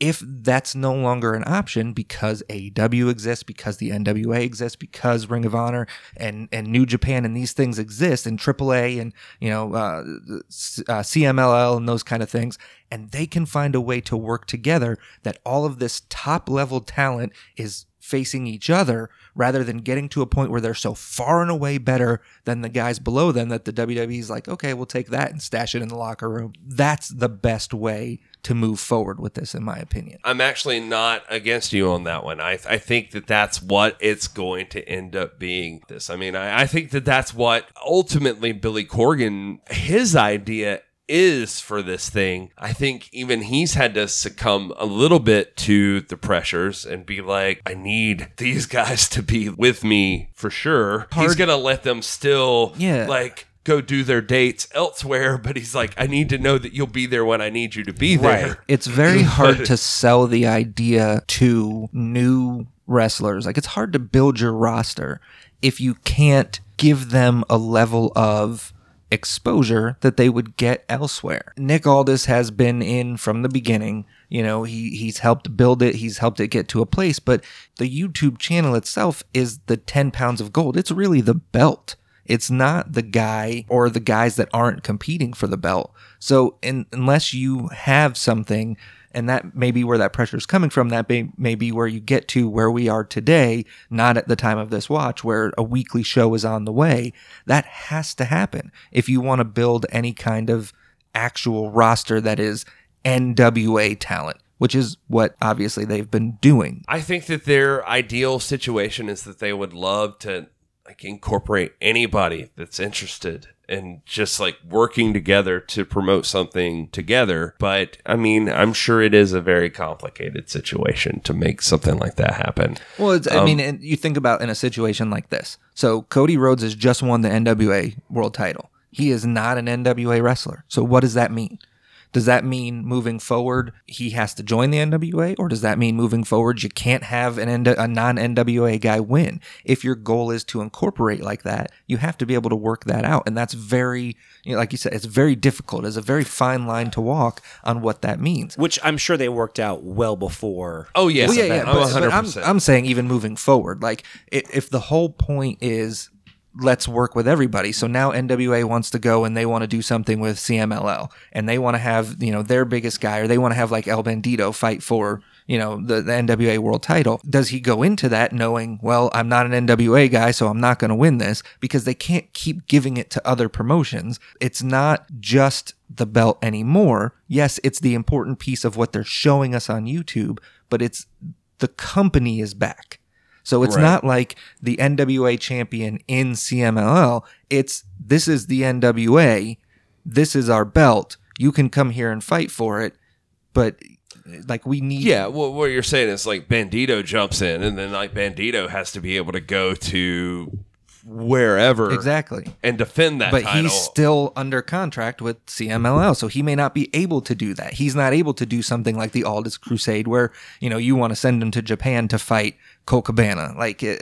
You're not going to have that opportunity. So it's an unenviable position for them to try to figure out their place as they're putting the importance on the most prestigious title that's existed in wrestling. This is definitely the difficult part because, what this pay-per-view spawned is putting the NWA in a predicament that they're still trying to do that. And they introduced the world to the Cody Rhodes and the Young Bucks and Kenny Omega and Tony Khan, and the Khan family bought in and they spun off into what we now know as AEW. Yeah. And we'll see how that goes. Like I said at the top of the show, I've still, as a fan, been very enthusiastic about what they've done creatively so far, and I'm looking forward to see what they're doing next. At the same time, I can equally be critical to. I'm bummed what happened with Aldis. I would have loved to see him on AEW, and it kind of steps back from Cody and the Young Bucks' initial desire to have a wrestling program where independent wrestlers could still be independent. I think in this case, it's more like independent in the same way that, Death Cab for Cutie was independent still. Is they were making indie music, but they were still signed to Atlantic, Yeah, well, the end of the road is not here yet. We are still figuring this thing out. Everybody's still working out all of the details, and maybe Nick Aldis eventually appears in AEW. Well, maybe. And again, I don't blame Nick Aldis because I don't like the fact that he's not allowed to wrestle with NWA, and so I totally agree with his call. Yeah, the future is yet to be determined. Miles and Fred, I want to thank both of you so very much for joining me for this excessively long look. It's been a very long day. On All In, we have been hanging out with each other and drinking and hanging out and just watching like 10 hours now. 10 hours. We've watched all of All In. We've discussed all of All In. I appreciate you. I appreciate all of the listeners for checking in with us and just being a part of this and being so supportive. So supportive, we even had Nick Aldis chime in and even promote by name the podcast himself. That's awesome. That's very sweet of him. We hope you'll keep coming back. We're working our way toward the future of the NWA, and we hope to catch up with the present time where the NWA will be introducing their very first show in so many years, taping on September 30th, October 1st. You'll get the first opportunity of seeing the NWA studio show if you sign up at nationalwrestlingalliance.com. You can put in your email there, and they will shoot you the info on how to get tickets. Miles, you want to tell us where we can find you online? Yeah, you can find me at The More You Nerd on Twitter, at Miles Will Save Us on Instagram, or if you hop on the Sagatronic Film Society podcast, I am Old Town Road Superfan #1. Fred, where can people find you? Twitter and Instagram at O'Reilly_Fred, ORLY_Fred. I am at Rock Androll, Gary, all spelled out. And of course, this podcast, if you are not already aware, is at the NWA Pod. I want to post pictures of these beautiful people and show you who they are so you can keep up with all of us and all of our adventures in the NWA. I hope once the weekly show starts back up, I can have folks like Fred and Miles back on a regular occasion. But until then, you can stay tuned for the weekly updates with me, the YouTube rewatches with a brand new person every single time. Thank you so much for listening. You guys are fantastic, and I am in love with all of you. Anyway, that's it. Thanks for listening. All right, bye-bye. I don't have a good closing. Bye.